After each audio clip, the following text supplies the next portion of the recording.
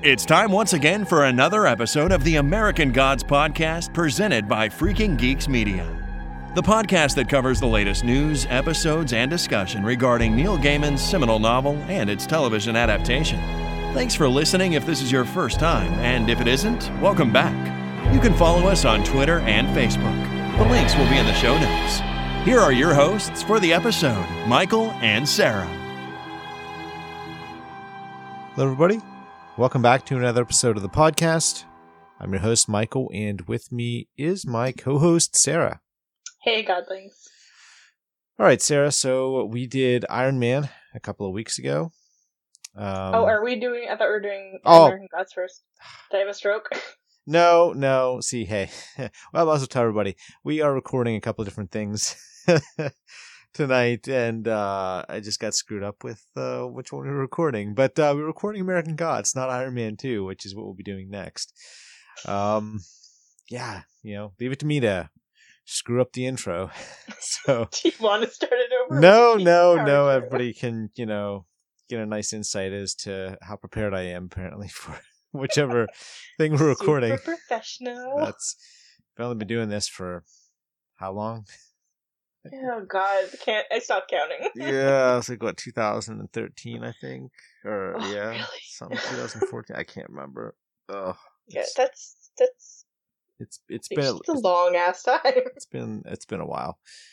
Apparently I haven't gotten any better. So 7 strokes tonight. It's fine. Yeah. All right. So anyway, we are doing a review for the latest episode of American Gods. So this is the greatest story ever told. The greatest story ever told. The greatest story ever told. We'll see. Yeah, we'll see. All right. So anyway, the rundown here is that this was released on April. Was it 2nd? Yeah, April. No. We should just restart. We're just terrible. Apparently, we're just the worst. We are the worst. It was actually the 31st. Yeah, it was March 31st. March 31st. Yeah, I can't even get that right. All right. It was written by Peter Calloway and Aditi Brennan Kapil. It was directed by Stacy Passon, and it has a runtime of 53 minutes. So, before we get into anything else, let's do Geek Speak. So, the first thing we're going to talk about is the Joker trailer. Yes, dropped today. Yep, it dropped today, and I am surprised at how good it looks. Yeah, honestly, I remember when they had announced that Joaquin Phoenix was going to be the Joker, and I was kind of like, okay, you know what, I'm curious, but I really had no faith in it. But this trailer, it really makes me want to go see it. It looks like it's taking, anybody who, knows the Joker, knows about Heath Ledger, and his was, iconic. You'll never be able to touch that. And I like that they're not going to try. They've gone, a totally different route. They're going for a far more, realistic.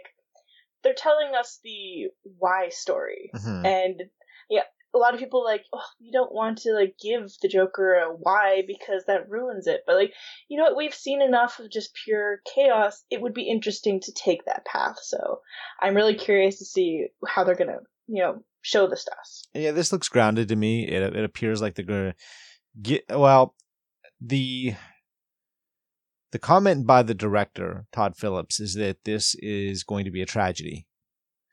It looks it. And it looks it. And I think that could be the appropriate route to take. And even with Heath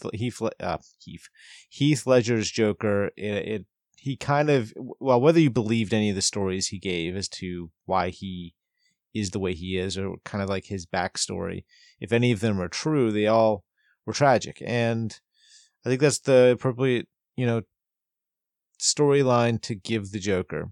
It's set in, I believe, the late 70s or the early 80s. It's New York City, and we're going to see his character, I think, dealing with the evil he sees around him every day and how he's dealing with mental illness. It appears like his mother is dealing with mental illness as well in this trailer. And he's taking care of her. And then I believe, along with the mental illness that he's suffering from, just the constant abuse, the physical, mental, and emotional abuse that he suffers will eventually kind of turn him into the Joker, is the way I see this trailer. And it is very realistic. It appears like it's like an art house, character study kind of film. I don't expect to see superheroes and battles or anything like that. It's not. This is a quiet, introspective movie. I think it's going to, from time to time be laced with violence, and that the violence that you see is the transformative violence, and the transformative is going to be applying to, obviously, the Joker. So I think it's pretty cool, and I'm kind of excited to see what they do here. I think it's really cool that Zazie Beetz is going to be alongside him, and that was Domino in Deadpool 2. Yeah. And so she's crossed over. Yeah, and we don't know what her role is. We don't know if she's like his girlfriend or some woman that's a friend, or just something somebody he's interested in. Or even like a Carrie that checks in like a couple times a week kind of thing. Who knows? So what are your other general impressions before we move on? I think it looks really fantastic. I think he's nailing, like, oh my god, it's so creepy when you're looking at his back and his arms are kind of like flexed out, and it looks like almost like a bird carcass. It's so interesting to look at. He's manipulating his body in a really cool way. So I think that's really fascinating too. I really hope that Todd Phillips like pushes for like an R rating, and that we get this really serious, look at mental illness and how it can escalate if untreated and just not, no one helps you. Yeah. I really hope that they honor that. Yeah, me too. So it does look good. So I'll be interested to see that when it comes out. Totally. All right. So a recommendation, and I did an episode this morning. Jacob and I did a episode for, what did we record?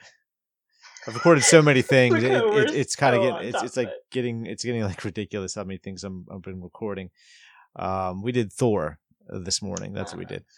And so if you've listened to that episode, you're gonna I've already heard this recommendation. I'll also be doing this in the next episode for Iron Man 2. But The Rook by Daniel O'Malley. So this is a book that I stumbled upon a few years ago. It wasn't a recommendation from anybody. I just was in the bookstore. I saw it.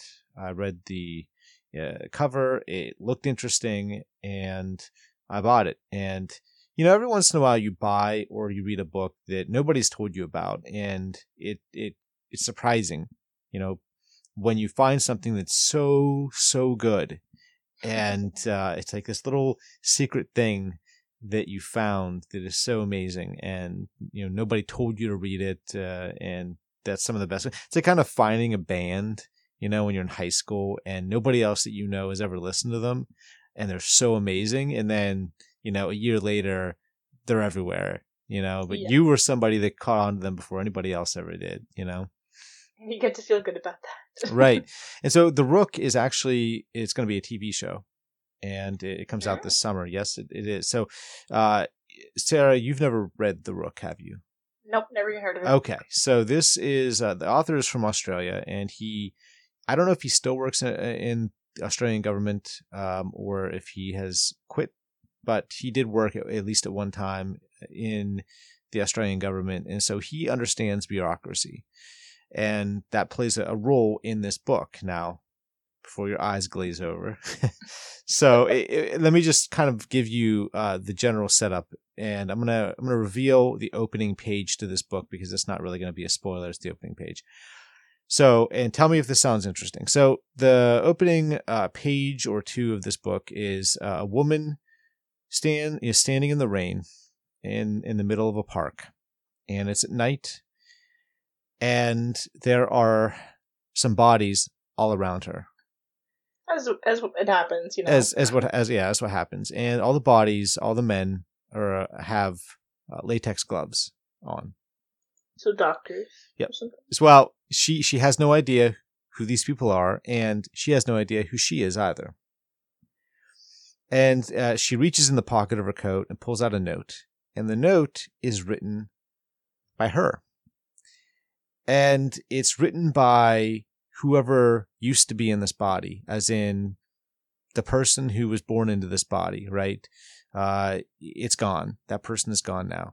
And it turns out that it was written by a woman named Miffy Thomas, who is warning her that she knew this was going to happen, that one day her memories would disappear, and who she is and who she was would be gone. And part of the mystery of this book is finding out why that happens. But there's also a supernatural element to this book as well, in that let's just say that inside the government there is a group of people, an agency that deals with some things that maybe people wouldn't want to deal with. Let's say a supernatural element, put it that way. I'd want to deal with that. Well, then you want to read this book because it's awesome. So it comes from the point of view of this woman. She's in her early 30s, and she is essentially a newborn in that, I mean, her personality and who she is, and now she has to try to pretend that she's this Miffy Thomas because she has to, and there are reasons behind it and things she has to find out, and there's a mystery, and it's funny, and it is well written, and it is great. And there's also a sequel to this book called Stiletto that came out a couple of years ago, and I'm desperately hoping that the show is good, and that we get another book from Daniel O'Malley. So check out The Rook. I highly recommend it. It is fantastic, and I'm pretty sure I'll be recommending, or at least I'm hoping I'll be recommending, the series when it comes out here in a few months. Yeah, hopefully they actually, it becomes a good adaptation. Because there's so many bad adaptations. I'm so excited for it. I'm like totally like psyched for it. So, all right. Speaking of adaptations. Speaking of adaptations. So, let's go on and talk about this episode. So the one sentence review, and this is mine. It's very short, and it says the greatest story ever told is not the best episode ever written. So when you told me that, I really like busted my side. Yeah, that's pretty perfect. So what is yours? Like, don't get me wrong. Like, I don't hate this episode. It's better than the last one, but I think that's quite accurate. So for mine, I wrote that this is a slow down for the previous episode. It allows us to have some, sweet, savory sips, while also we're crossing into some ridiculous territory. Okay. Sometimes that can be a good thing, and sometimes it could be a bad thing. And it's not the greatest thing, this one. All right, so the plot synopsis here is pretty simple. While Shadow and Mr. Wednesday take a secret meeting in St. Louis, Bilquis arrives at the funeral home in Cairo, where she engages in a debate with Mr. Nancy and Mr. Ibis, and Laura rejoins Mad Sweeney. Did I miss it? I didn't see Laura at all this episode. Oh, that's right. Duh. No, why did I put that? That's stupid. Because I was wondering that, like, I remember, like, I even heard something about somebody talking about Laura on the internet. I'm like, I didn't even see her this episode, and that just made me sad that, I think we didn't get Laura, we didn't get Mad Sweeney. Oh, that's right, we didn't get them. Yeah, that's right. We're not even getting, like, Chernabog, like, nobody else. Ton of our, like, main characters were just kind of, like, nowhere to be found right now. Yeah, there's definitely stuff I want to talk about in regards to that. I have some complaints, and I guess it's not just isolated to this episode. It's kind of been building for me as the episodes have gone by. Yeah. All right, let's talk about this episode, though. In regards to the lack of the characters here that we've been following, look, I know with shows you need to expand. You're going to introduce new characters, and other characters are going to die, and things like that. It's just kind of the way it goes. But one of the problems I have with this season, and this episode is kind of emblematic of that, the whole season, I think, is just the way the characters seem to be coming in and out of the show. I understand you're going to get introduced to new characters, but other characters in this show seem to disappear for stretches. Now, I'm almost entirely. Right, and look, I get it. Every once in a while, it's nice to take a couple of characters, take them out of an episode so you can focus on other people. So, not seeing Mad Sweeney and Laura, I'm not happy about it, just because I think they are two of the best things about this show. Yeah, but they really are. Like, it's fun to watch them. But the thing is, I'm not holding that against this episode per se. Okay, I'm not going to sit here and say, well, hey, they're not in this episode, so this episode sucks, or I'm, going to mark this down as a negative against the episode, because it's not. I can't inherently mark down an episode just because a couple of characters are given a week off, because that can sometimes actually be a good thing. It allows you to focus on other characters and not have to, spend time with a couple of characters that, maybe you need to just take a little time away from. But at the same time, what's really emblematic of this season, and we see it in this episode, is a lot of other characters are just not around. Or, like, okay, Chernobog. Yeah, where's he at? But here, let me ask you a question. Where's Jaquel? I know, like, he hasn't showed up at all. Like, we've been at the mortuary house, and we see Ibis. He's in a lot of scenes, and I love him to pieces. But where the fuck is Jaquel? Because he hasn't shown up at all this season. Is he out too? I don't know. I have no idea, and we don't know. I mean, there's no point in not having Jaquel around. I mean, he should be there. He's there in the book. He plays, I don't know, maybe not a hugely prominent role, but his role was there, and he was there in season 1, and he had there's a point to his existence, and I don't understand why he's not in this episode. I don't know why he wasn't in last episode. Last episode, I was kind of frustrated by it, but I didn't really mention it, I believe, in the episode last week. But I thought, okay, if we end up staying in Cairo, which we did complain about, last week, about how this felt like one of those instances where we would just show up to this place and then leave. But to their credit, they did stay in Cairo. Cool. Fine. Great. But not having Jaquel, it may not seem like a big deal, but there's a continuity kind of thing you have to, maintain. And if you have Jaquel in this show last year, in the first season, and then you don't have him here, you don't have him in this episode, and that makes no sense considering that he is, somebody who would be here in this funeral home. Yeah, like, I'm gonna look it up to see. Yeah, I mean, that's just kind of a problem that I have, but we're seeing characters go in and out of the show. We don't understand really where the focus is. The focus isn't there. I mean, there is no focus. It seems like we're being spread out too much in a lot of ways, right? He's not listed in any of the episodes. Right. So basically it sounds like he's not even being brought back. Ugh. It just... Which is frustrating. They made a fuss about Gillian Anderson and Kristen Chenoweth, as you should. But I hate the fact that they don't even mention that he's not coming back. Like, that pisses me off. You need to tell us these things. I didn't even think of looking to see if he was coming back, because I didn't expect it. I just assumed he would be here. If we got to Cairo, I assumed Jaquel would be there. All right, so that really is kind of irritating. I mean, There's nothing about him not coming back. I don't know what that's about. I don't know if he just left because he didn't agree with what was going on, or if he was told he wasn't coming back. I don't know. But at the end of the day, that's frustrating for me, personally. Apparently, we won't see Cloris Leachman again. No. Either. I looked that up too. Yeah, she's gone. All right, so we don't have that. We don't have Jaquel. We don't have Chernobog's not around, and I think that in this season, what's been frustrating is that we're seeing characters split off, going off on their own journeys and things like that. And you can do that sometimes, but at other times it's nice if you have a focus, more of a focus on the group as a whole together.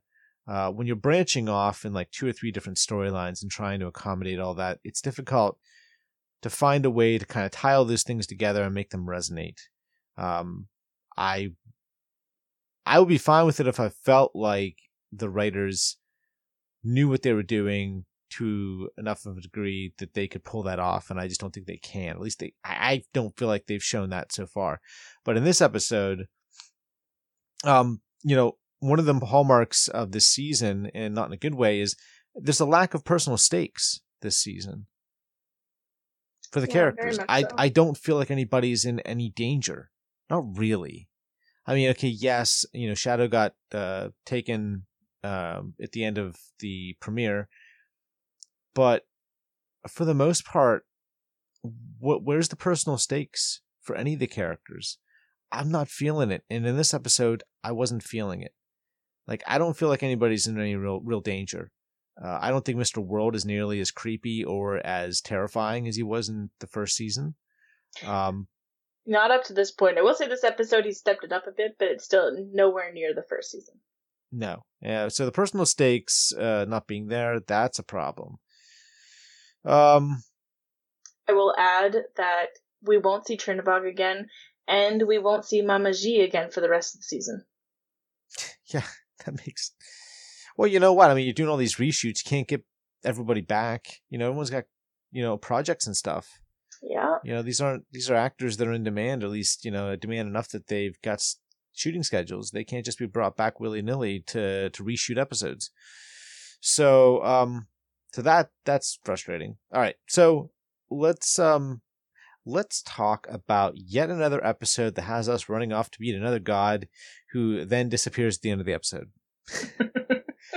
It just, it feels like, it's just like a Groundhog Day, like chase down another god. It's like almost like a procedural, element to this this show now, it's where safe. Right.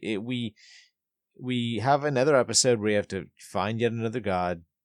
Wednesday's like, hey, come join us, do this, whatever, and it's like, are we doing this again and again and again? Like, can we at least break this up a little bit? Does it have to be every damn episode we have to go meet yet another god who they don't stick around? There's no staying power for any of these gods, right? I mean, either they die, right, or they just disappear. They're like, no, I'm not interested, or whatever the outcome happens to be, and they just go away. And it's like, okay, well, that was lackluster. That god obviously it's not. They're not important. If they're not important enough to stick around, to join them, to have any lasting impact, then why do we care? I don't care. I don't care about the god of money. Yeah, seriously. I mean, I understand, like, he's powerful. I would imagine he's the god of money. He would be extremely powerful. He might be the most powerful god, period. But at the same time, like, I don't care about them. Yeah. What's their importance? This doesn't mean anything to us. Yeah, so what are your thoughts on any of this? I'm in total agreement. And you know who I wish would come back so Laura can have more of a story? Is Audrey. Yeah. I've been thinking about her the last few episodes and like, can we please bring her back so we can, have someone opposite of Laura other than Matt Sweeney? Like, not like, again, they're like the two of the best, like the most interesting parts of this series, but I'd still like Laura to be able to talk to someone other than Shadow, Sweeney, or Odin. Like, come on, you gotta flesh her out a bit more than we've been doing. It's just, man, the more I think about it, the angrier I'm getting. It's the thing is, pairing her up with Matt Sweeney was a great service to Laura as a character in season 1. Yeah. The problem now is that, and don't get me wrong, their interactions are great. I love it. But it also starts to feel like a bit of a crutch, too. Because they only seem to be leaning in with that relationship. And Laura and Shadow don't seem to be really doing much this season either. Not really. I'm still not feeling like they're... if you want to pay more attention to the Shadow Laura relationship, then try to do something with it. I don't feel like they've really managed to do much here, even in this episode, really. Obviously, well, I guess no. I guess she's not in this episode. They don't do anything. But in the last episode, I really didn't feel like they did much. It doesn't feel like they have found a clear storyline for these characters. I feel everything's a bit muddled. They're slapping stuff against the wall, hoping it'll stick, and it's not sticking, or at least not enough of it is sticking. And I agree with what you said. I think Audrey would be a great character because it would add another female dynamic and a female mortal, by the way. Mm-hmm. Also, it would give us a chance to see Laura through Audrey's eyes. Yeah, exactly. And not, I mean, what we got last year was fine, but I mean, that was just Laura Hay came back and, you know, she knows about Laura. She knows. She's had a relationship with Laura for quite some time. So she could give Laura another opinion through a different lens, a lens that isn't somebody who's a god or someone who's compromised to a certain extent like Shadow. Yeah. So exactly. That to me is a problem, and you know, there's not enough I think attention paid to each character, saying what do we want to bring out with this character, and how do we go about doing that, and how do we go about doing that in the most effective way. And yeah, I think Audrey would be a great one, but unfortunately, no. Like this season is seriously weakening the female characters. Like last season, there was a lot of things like just even the script was just perfect for like Bilquis this season. Like first season, you know, she embodied goddess. You know, we got a bit of her past, and you know, people worshipped her, and you know, that was the standard which she lived. And now it feels like she is like grabbing for attention at times.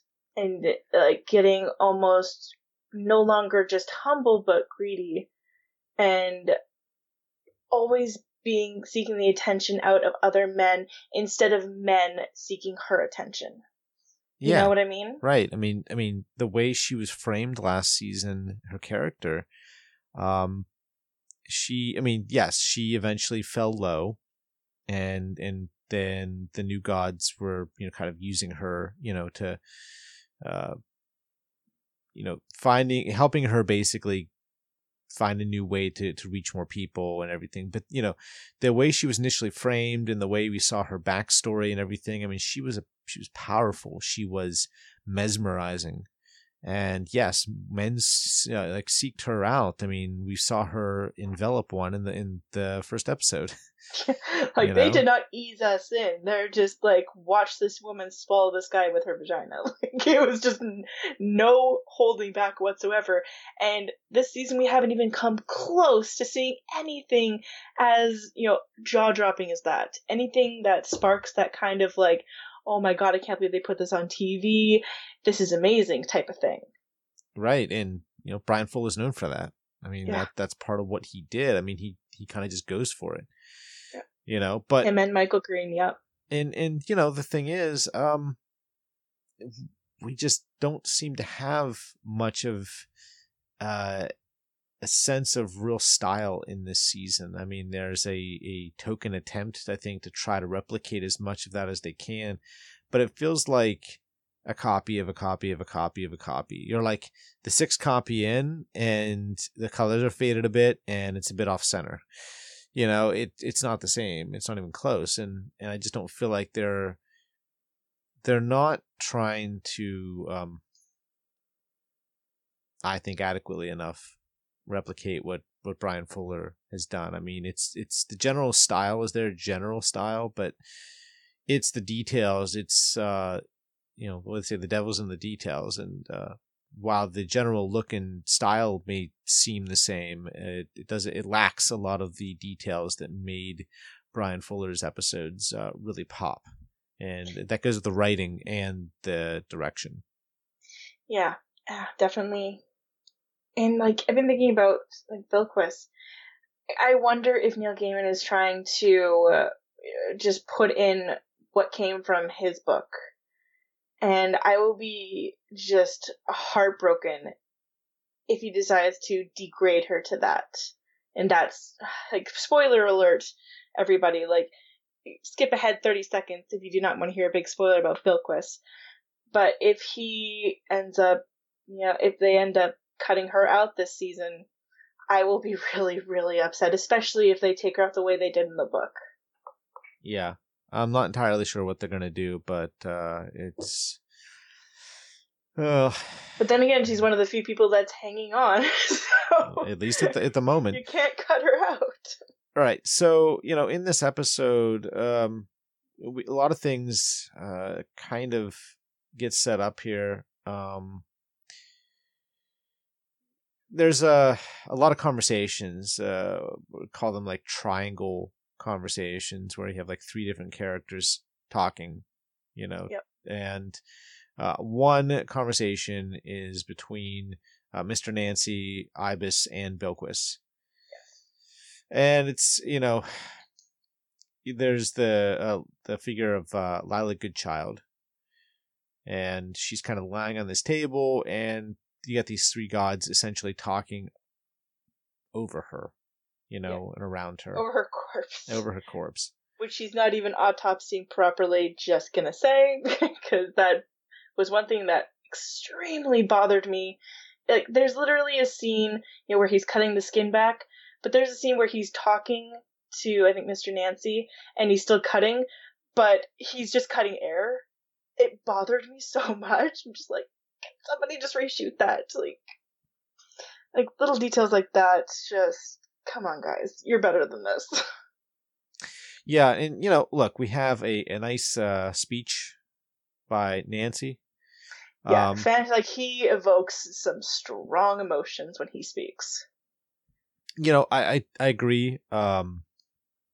Obviously, there's a lot of racial inequalities kind of alluded to, obviously, given the speech. But I feel like his point falls flat because, he's referring to Zoria as, everyone cares about this old white lady. Well, guess what? She's not an old white lady. She's a god. Your point is void when you're talking about this and even so, only Odin and Chernobog gave a damn. Nobody else has said anything except for you now. So the point you're trying to make, it's a valid one, but you're not delivering. Right. I mean, like, you have Ibis, who's kind of neutral, right? I mean, he's like, he treats everybody more or less the same. Like, he doesn't, exactly. and then he's Swiss. Right. And like Bilquis, she kind of starts on the one side, and then she kind of eventually sides with Nancy. She kind of comes around, basically, because Nancy's the kind of figure who can pull people in with his personality and his speeches. Yeah. And look, I mean, this is interesting too, but it's also between three black gods, and I kind of wish it was not. Like, this would be a little more effective if this was a speech between maybe a god of if you had white, like a native god or right. Czech god, like, it doesn't have to, like, why can't we have other...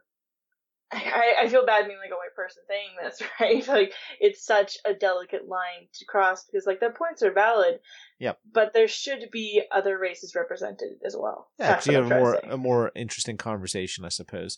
But that being said, it still is interesting. And I will say this: I think there is a point to this conversation, and we may not see it right away, but it could also be, these three gods might eventually be kind of teaming up, and we might see the repercussions of these three and what their goals might be. Whether those goals are all aligned together or there's some overlap, I don't know.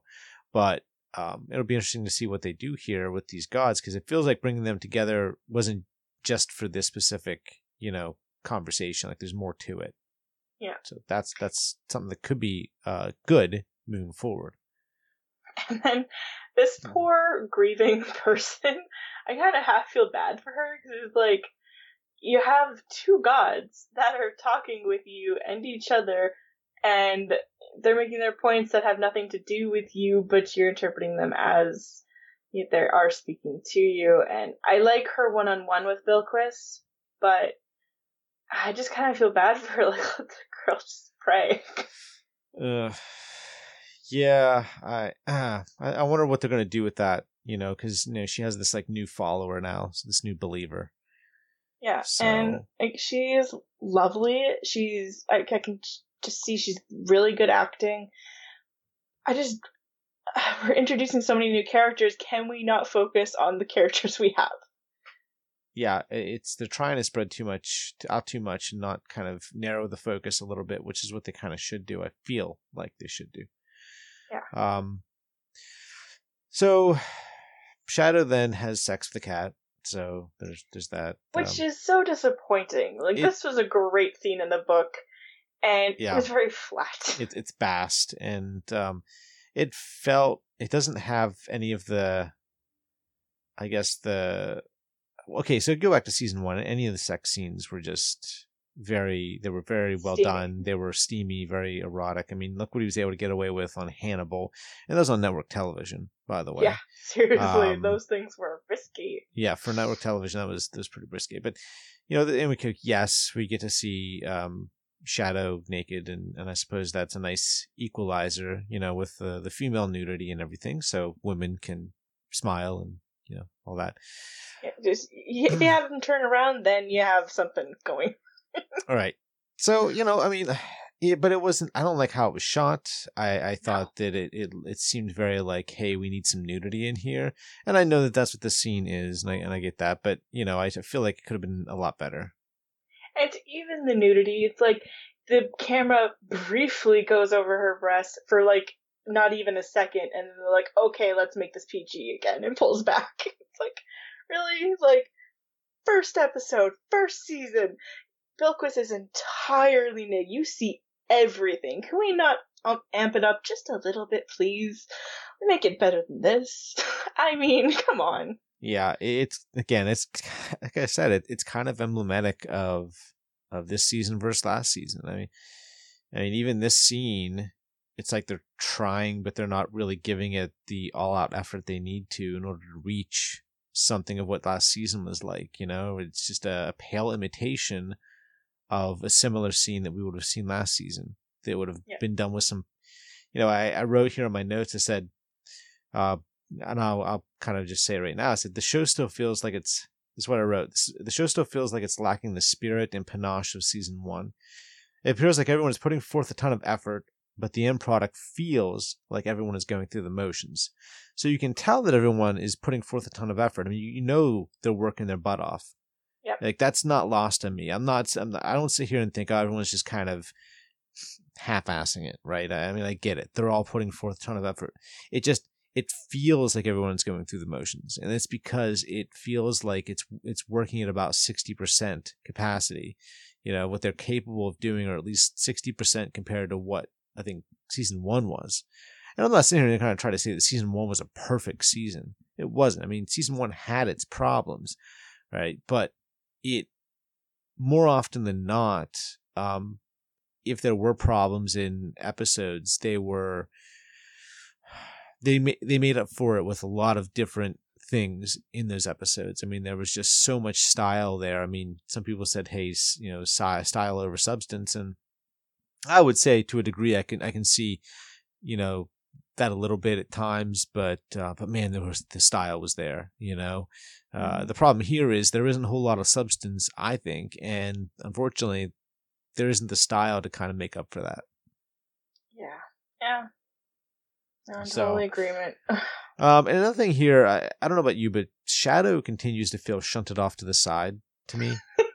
Totally. Like he's like your main character. Half-assed. Yeah, he's like I mean, other than last week, his narrative this season hasn't been particularly strong. No, I don't He know. gets like a couple words in an episode. And he's your main character. He's the person you should be seeing the world through, and yet at the same time, it feels like he's being slowly pushed off to the side more and more, where other characters like Nancy and whoever is just kind of taking over.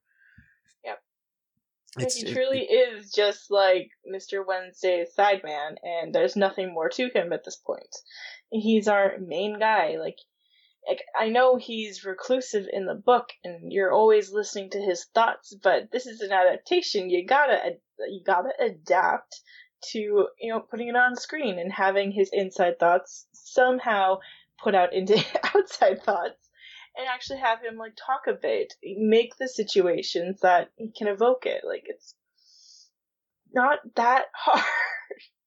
Yeah, I agree. I definitely agree. And then we have the stuff with the technical boy. Yeah, I think Bruce Langley is one of my favorite people in the show. Yeah, he is fantastic. He is fantastic. Look, like I can complain about the writing, and I can complain about the dialogue they give him. I can complain about the writing generally, but I can't complain about Bruce Langley as an actor because I think he does an amazing job. He's one of the reasons to watch this show. Absolutely. If Mr. Nancy and Wednesday, and I would say Laura, Mad Sweeney, and Technical Boy are all the characters that make you want to watch this the show. He's up there with the most important of them, obviously, for a reason. Definitely. I don't know what they're gonna do here. I'm trying to figure out if this is just one of those temporary things, which I'm guessing it will be. I can't imagine Bruce Langley's like leaving the show, although. No, he's going to be in every episode. Okay. I already checked that after. I was like, I didn't check, and I'm thinking like, oh boy, the retiring Technical Boy, great, wonderful. But I don't know. I can see why they're trying to do it. It's creating a storyline in which Technical Boy has to kind of question who he really is, and I think a fair point to think about is that technology isn't just something that's existed today. We think of technology. I mean, technology's always existed. I mean, it may have been primitive, may have been rudimentary. The wheel was technology. Right. And so you could almost argue in a lot of ways that Technical Boy is an old god who's just simply, he reverted evolved. Into his adolescence. Well, he's evolved. I mean, yeah, the way he's presented. I think the way he's presented in the book, it was kind of very thinking only about present day technology.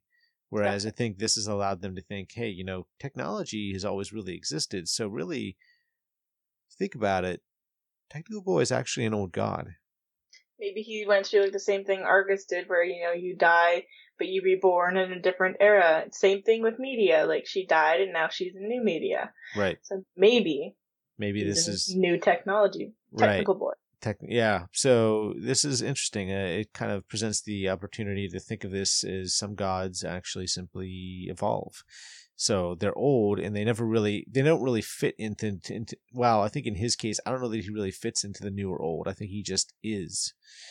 He is and always has been. So I think it's going to test where his allegiances lie, and could very well, in fact, be that we might see him actually join the old gods.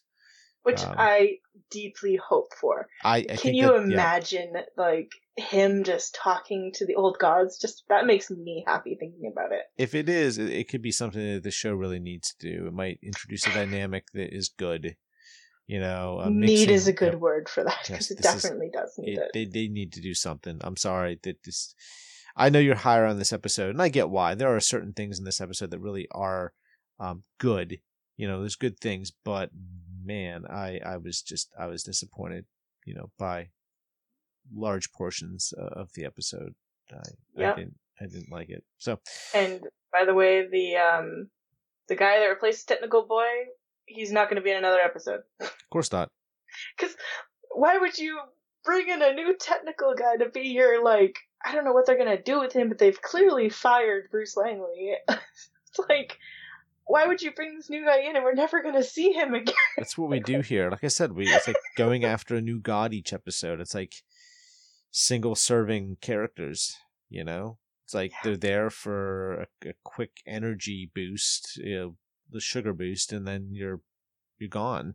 And you made this interesting backstory to this guy. Like, it was actually fascinating. Yeah, it was fascinating. I liked to it. see how he could translate music into technology, and you get like the disappointment of his father, and Bruce Linton, Technical Boy, apparently has been his friend for a long time. Like, Technical Boy has some emotions and a little bit of humanity. Like, that's interesting. And I'll tell you what, I'll be honest. I think that storyline that we saw was the most effective thing in the entire episode to me.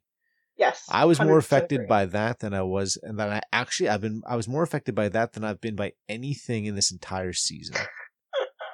I mean, I'm sorry, that's not a plus for this series right now. No, I'm trying to think, and I'm kind of agreeing with you. I mean, I actually sat there. I you know what? It's one of the reasons why my script grade is higher than it is. Yeah. And that's not a good thing, because the script grade isn't particularly high. So, you're totally right. That is probably the best thing this season so far. And to feel that it's just this kind of side, storyline thing that we see, this never to touch on this guy again. Yeah, the opening, sequence in this episode was excellent. Yeah. And that's there it is. So, all right, it is. So by far the opening sequence of this episode was the best thing in this whole season. So there you go.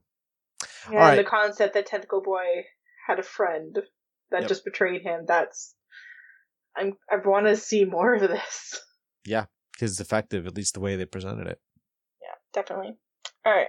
So what's your grade for the script for this week's episode? I gave it a 79. You gave it a 79. Okay. I gave it a 73. Or did I give it a 73? Actually, what did I give it? You gave it 73. Yeah. I gave it a 73. Okay. Just making sure. All right. So, acting in this episode. It's like we can't really. I think the acting is going to be one thing that stays steady for every episode. I think for the most part. I mean, you could go up or down based on, maybe some new actors that come on and don't do a good job or whatever. But I think it's pretty good. I gave it an 85, and I'm guessing you pretty close. Same score. 85. Okay, 85. Okay. Yeah. And like our main characters that we see like time and time again are always fantastic, and they brought in this new guy to kind of take over for Technical Boy, but his part was great. But then you have the cat, and hers was not that great, and so it's kind of like I'm going to even it out at the score of 85. Okay. All right. So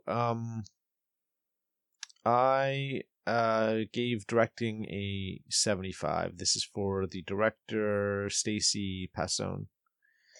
I gave her an 80, and that's because I like the style of this episode a lot more than I do, say, the last episode or even the second episode. I don't know if she's I could be like contradicting myself and saying like if she's directed or any of the other episodes, but I like the style of this episode quite a bit more. Like it makes me think of the second episode, and I kind of like that vibe a bit. It's a little more slower, a little more detail oriented, but I wish they were putting more into it. Yeah, I guess I can see where you're coming from. I mean, I'll stick with my grade, but I definitely, I guess I could agree with what you're saying. It does seem a little more stylistic than past episodes. Maybe a little more attention paid to some of these sequences, and just slowing everything down, you're able to actually, create an effective bit of set design from time to time, which is nice. Not feeling like we have a 2-second conversation and then off to the next location for another 2-second conversation, and we're just hop in a car and talk while you drive. All right, so special effects. I gave it an 80. Special effects, I gave it an 80 as well. You gave it an 80. Yeah, I think something else would be pretty consistent on. Yeah, I think so. All right, and then, special effects, it's an 80. It's kind of been around the same this season. I think they're not bad. I don't think they're great or anything, but there are times where I feel like the special effects do stand out. But overall, I think it's an 80, and I think that's probably fair. Pacing is a 73. They slowed everything down, which is fine. Like, I have no problem with them slowing the pace of an episode down. The pacing itself is that it's a problem when there isn't much story here. Yeah. And slowing it down probably was done somewhat on purpose because there was so little story to tell. They needed to slow it down in order to fill up the 53-minute runtime. Yeah. And kind of splitting between the different characters. You know, I was talking about how, like, there was several scenes, you know, in this episode that had 3 different characters speaking and, you know, having conversations. So you had Technical Boy, you know, God of Money, and Mr. World, and then, or no, it wasn't Media. Sorry, Media. Mm-hmm. And then, of course, you had Bilquis and Ibis and who's the other one? I'm pulling a blank. Nancy and of course Ruby in the chapel. Right, Ruby in the chapel. So, you know, I had all these characters, different conversations, and I think they were trying to set those up as a way of creating some interesting conversations. And, you know, they kind of were. You know, there were some conversations that had some attempt at creating some substance, but there's so little to do in this episode. An optimistic person would look at this and say, well, you know, this episode has been dedicated to character development. You know, and there is a little bit of that here and there, but it's not nearly as strong as they probably could have made it. I didn't feel like it was as effective as they probably thought it was going to be. Slowing it down is fine by me, but there's so little story here in this episode to tell that it could have been done in like half the runtime. Definitely. So overall, you know, add all of the grades up, and mine came out. Oh, actually, what is your pacing grade, by the way? Sorry. Oh, my pacing grade's 81. 81. And yeah, I agree. I like 81 because this is more my kind of paced episode, and that could just be like a personal thing. But I agree with you that it felt like they're just stretching out story through it. But I like the pacing quite a bit. You know, the pacing has been a real issue in this season. And yeah, like, I'll agree. I think the pacing at times was a bit problematic even last season. So, but they did a much better job, I think, last season of making sure that there's enough story to each episode. You know, even if you had some minor quibbles from time to time. This season, not nearly as much success, I think. Yeah, no, that's definitely... Their pacing's very jagged. I'll say that much. Like, it's either just meets the mark, or it's completely off. Are there any other negatives you think that really kind of, like, other things that might have been bothering you so far this season? Like, I know that we've both been... I feel like I keep reiterating this point, and I just feel like people are going to bring this up, or they'll angrily turn off the episode. I keep bringing this up because I kind of feel guilty about it. Like, we were so effusive in our praise last season. And obviously anybody that listens to this episode or has listened for some time knows that we're big Bryan Fuller fans. I mean, we've loved him for quite some time. But we're also very big Neil Gaiman fans. Yeah, I've been reading. I've read American Gods for, you know, several times over the years, and we dedicated many episodes to actually reading it chapter by chapter on this podcast. So we love Neil Gaiman as well, and we were super excited that Bryan Fuller was doing this. But I think some people might feel like I'm just down on this season because Bryan Fuller is gone, and because there's been a bunch of behind the scenes turmoil. Look, Bryan Fuller is gone doesn't mean that this season was going to be terrible. I'll be honest, it didn't fill me with a ton of, you know, faith right off the bat, but I thought, okay, they hired a new showrunner, you know, maybe things will be fine. And yes, does the stuff from behind the scenes, does that does that bother me? Like, yeah, it's a scary thing. I mean, these things happen on a lot of different shows, but not to this extent. But I will say this, I go into each episode hoping that the show is going to be really good. And Yes. I hope I came into this season saying, okay, let's see what they got. Let's see what they can do. Let's see what their final product is. And yeah, look, I think to a degree, the behind the scenes turmoil certainly has had an effect on the show. I think by this point, I've had enough of a sample size to believe that, the behind the scenes stuff that was going on had to have an effect. It affected the writing of the show. I think it affected the scripts to a certain extent. I think that it's hard to prove it because we're not behind the scenes, but I feel like it had to have had some kind of effect on the final product. Yeah, and like Neil Gaiman's come out and said that the rumors behind the scenes, like having like drama and stuff like that, he flat out said it's complete bullshit. Which I feel like if that's bullshit and this is what we're still getting, that really ain't good. Actually, it makes it worse. So much worse. Like, I hope you're bullshitting about that because that really scares me. Like, this is like we're being pretty generous of what's happening because we had thought we knew that stuff was going behind the scenes, and I still think that probably a majority of the rumors were true, and that was more or less just trying to get people to stop talking about it. But I really hope that that's not true. That it's better to have turmoil and have it come out like at least good despite the turmoil than to have no conflict whatsoever and to still just have this so far. It would be a bigger problem. Yeah, definitely. And I'm trying to be upfront about it too, because I don't want people to just think that we're down on this season. And I probably just keep repeating myself, but it's just that I just feel I feel sad, and we were so happy last season with how overall the season turned out. We were not quite so happy about the amount of episodes we got, but we were happy with what Bryan was doing and the direction he was going. And I think overall, yeah, there were some quibbles here and there, I thought, throughout the season, but I thought, on the whole, it was a really good season of television. Yeah.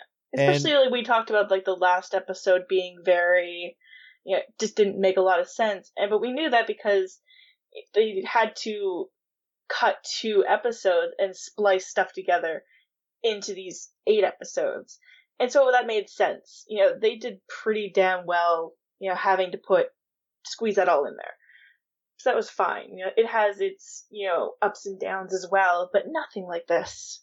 And they had 2 years to make this. Well, it's just, to me, the season is just marred by, honestly, a lack of focus for me. Characters coming and going inexplicably. I mean, look, even last season there was that too. I mean, Audrey disappeared, but I thought maybe she'll show up again. And there were one-off episodes where we kind of met gods and stuff. I'm not going to pretend like that didn't happen either. It's just that, at what point in this show are we not just going to meet a god for a one-off all the time? One-off episode that they just show up. And it doesn't even feel like most of the time they're even, creating some kind of tangible impact on the episode. It seems pretty minor most of the time. So those are the kind of things that really bother me when I watch these episodes and I'm asking myself, well, what's the point of this character? I mean, I guess there is a point. I get it. There are themes and ideas that they're presenting, but they don't seem to really do much, and they don't resonate, I think, more often than not for me. And I'm going to break your heart here. Sam, we're not going to see her again this season. Are you serious? I'm serious. She's only in that one episode. What's the point? Yeah. Like it's like, like you get to season 3 and people that, let's say you didn't read the book. Okay. Let's say you just started watching the American Gods. You listen to this podcast. You're watching only the episodes. You don't know anything in the book beyond what we were already witnessing. And you meet Sam.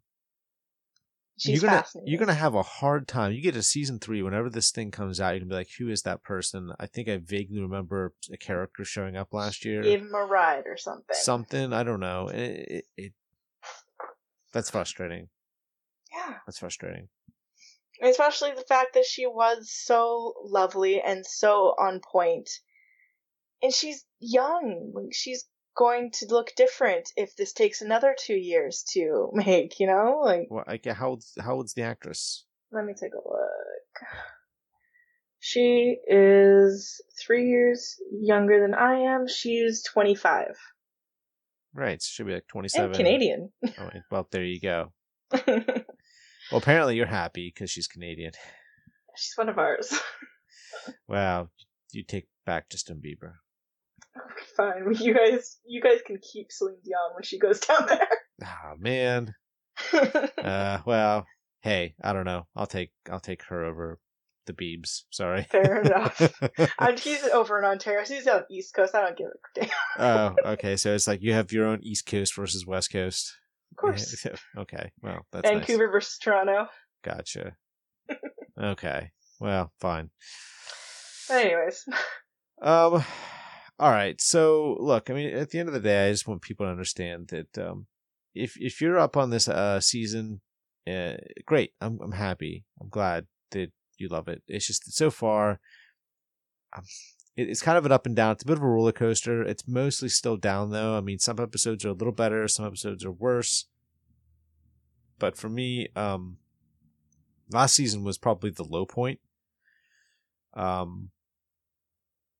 think, but this episode for me was a little better, but it wasn't that much better. I will say I'm looking forward to next episode. It sounds interesting. We're going to see Laura and Mad Sweeney. They're going to be going to New Orleans and looking up some voodoo magic. That's in the description, and I'm just like, that sounds like a good time.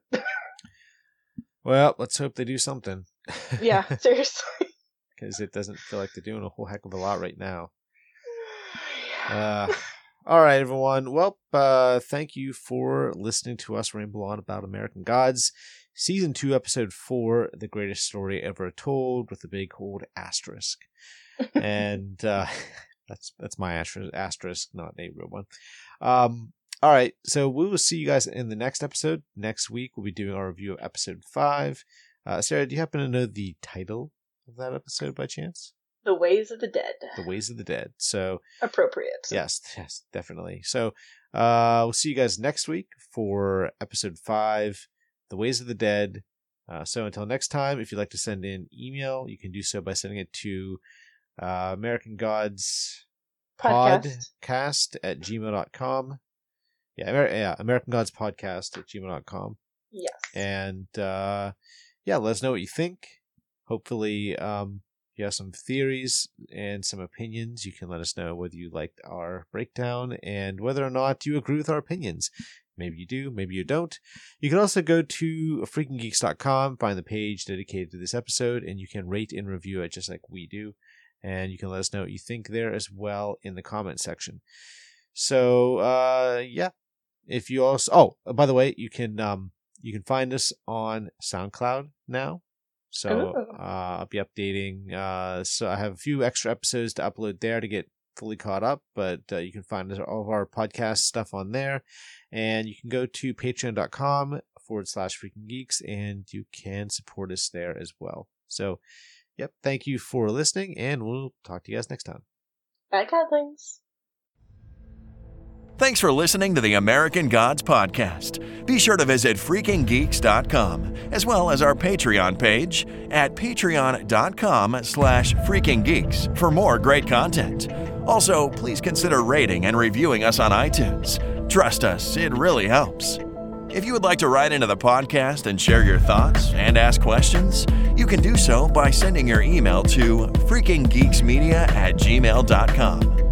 You can contact Michael on Twitter using @Michael_Lanich. You can contact Sarah on Twitter using @AmericanGodsPod or @FreakGeeks.